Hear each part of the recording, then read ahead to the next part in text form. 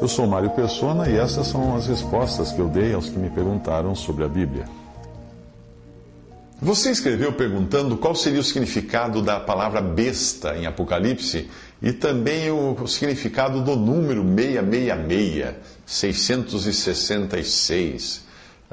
O anticristo e o número da besta, que nós vemos que a palavra besta é usada simbolicamente para demonstrar a ignorância do homem. Até nós, no português popular, chamamos alguém de besta quando a pessoa não entende as coisas, não é?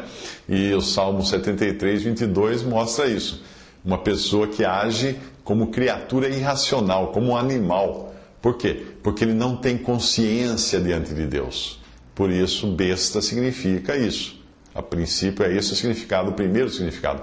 No original, é a mesma palavra, besta, é a mesma palavra que aparece traduzida de diferentes maneiras no Salmo 94, versículo 8, por exemplo, em Jeremias 10, versículo 8, versículo 14, versículo 21, em Jeremias 51, 17. Então, às vezes, na Bíblia você vai encontrar diferentes palavras para um termo que no original é o mesmo besta.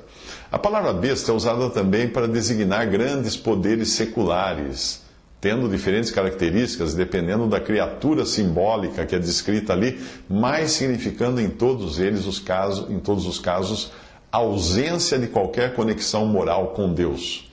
E desta forma é que ela foi usada, a palavra besta, ou animais, por Daniel, referindo-se aos 4 grandes reinos, de Daniel 7, 3 a 23.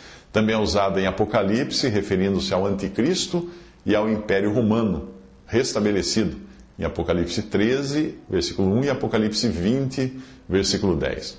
Quanto ao número da besta, 666, muitos já tentaram decifrar esse número, fazendo contas mirabolantes e chegando até a identificar os papas como sendo a besta. Cada hora é um papa, o papa da vez, achando que seja. Eu não creio que esteja certo pensar assim, porque embora a besta tenha poder eclesiástico, uma das bestas, né, que nós vemos em Apocalipse 17 e 16, em Apocalipse nós vemos que ela tem poder eclesiástico, em Apocalipse 17 e 16, nós vemos que a grande meretriz, a Babilônia, que a cristandade professa, da qual não faz parte apenas Roma, nós vemos que ela é desolada pelos 10 chifres da besta. Então não poderia ser o poder religioso de Roma a besta, porque ela acaba sendo derrubada. Ela está montada na besta. Essa cristandade inclui todo o sistema cristão criado pelo homem, que estará então, depois do arrebatamento da igreja, será unificado debaixo da influência de Roma. Os verdadeiros crentes, mesmo aqueles que agora pertencem a esse sistema, serão arrebatados por Cristo antes da revelação da besta, ficando aqui na terra, então, apenas as organizações chamadas cristãs, com seus membros que não tiverem sido renascidos, os quais continuarão a celebrar os seus cultos, seus ofícios religiosos, se unindo cada vez mais até darem as boas-vindas à besta. O número 666 significa um número de homem, como a própria passagem fala.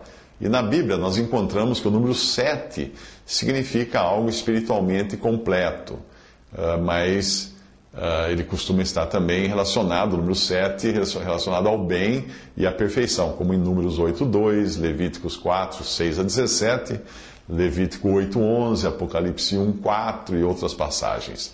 Já o número 6, ele significa imperfeição, ou algo incompleto porque não chega a ser 7.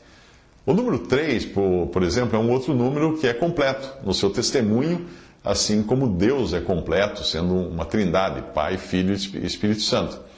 Ainda que haja um só Deus, que exista um só Deus. Portanto, o número 6, repetido 3 vezes, se nós olharmos apenas para o número 666 graficamente, mas na passagem fala de 666, que é um número inteiro, não é um 666, ok? Mas se olharmos apenas para 666, é o 6 repetido 3 vezes, isso pode ser interpretado como uma completa imperfeição. Ou seja, o número imperfeito repetido 3 vezes, o que torna ele completo. Satanás irá certamente querer imitar a trindade divina, porque nós vemos que a atuação de Satanás da besta e do falso profeta é uma trindade. Portanto, 666, se levarmos, mais uma vez, se levarmos em conta os números como números individuais, 666, poderia ser interpretado como a imperfeição elevada ao seu grau máximo. Mas pode ser que o número em si tenha um significado mais particular, identificando um determinado homem. Nós não sabemos, mas quem viver nessa época, e isso acontecerá depois do arrebatamento da igreja, certamente vai saber identificar quem é esse homem. Mesmo assim, são apenas suposições que eu estou colocando aqui, porque nós não devemos nos esquecer de que o número citado em Apocalipse não são 3 números 6, tipo 666 ou 666, como nós costumamos dizer. Mas o número que é falado ali é o número 666, é o número inteiro. Todavia, como o iníquo só será revelado após o arrebatamento, é infrutífero nós ficarmos tentando associar esse número a algum homem hoje. Assim como teria sido impossível para um israelita no Antigo Testamento discernir a igreja, porque essa só seria revelada a Paulo e depois aos outros apóstolos e profetas do Novo Testamento, como fala em Efésios 3:5. E mesmo assim, depois da formação da igreja, no dia de Pentecostes, tentar discernir algo que só irá interessar ao remanescente judeu depois do arrebatamento da igreja, o remanescente que vai se converter aqui, o de judeus aqui no mundo, tentarmos gastar fosfato com isso agora pode não ser exatamente o que Deus quer daqueles que hoje fazem parte da igreja. O remanescente judeu, sim, este que vai se converter durante a grande tribulação, depois que nós, igreja, formos arrebatados, este remanescente terá subsídios suficientes para discernir o homem ao qual o número 666 se refere.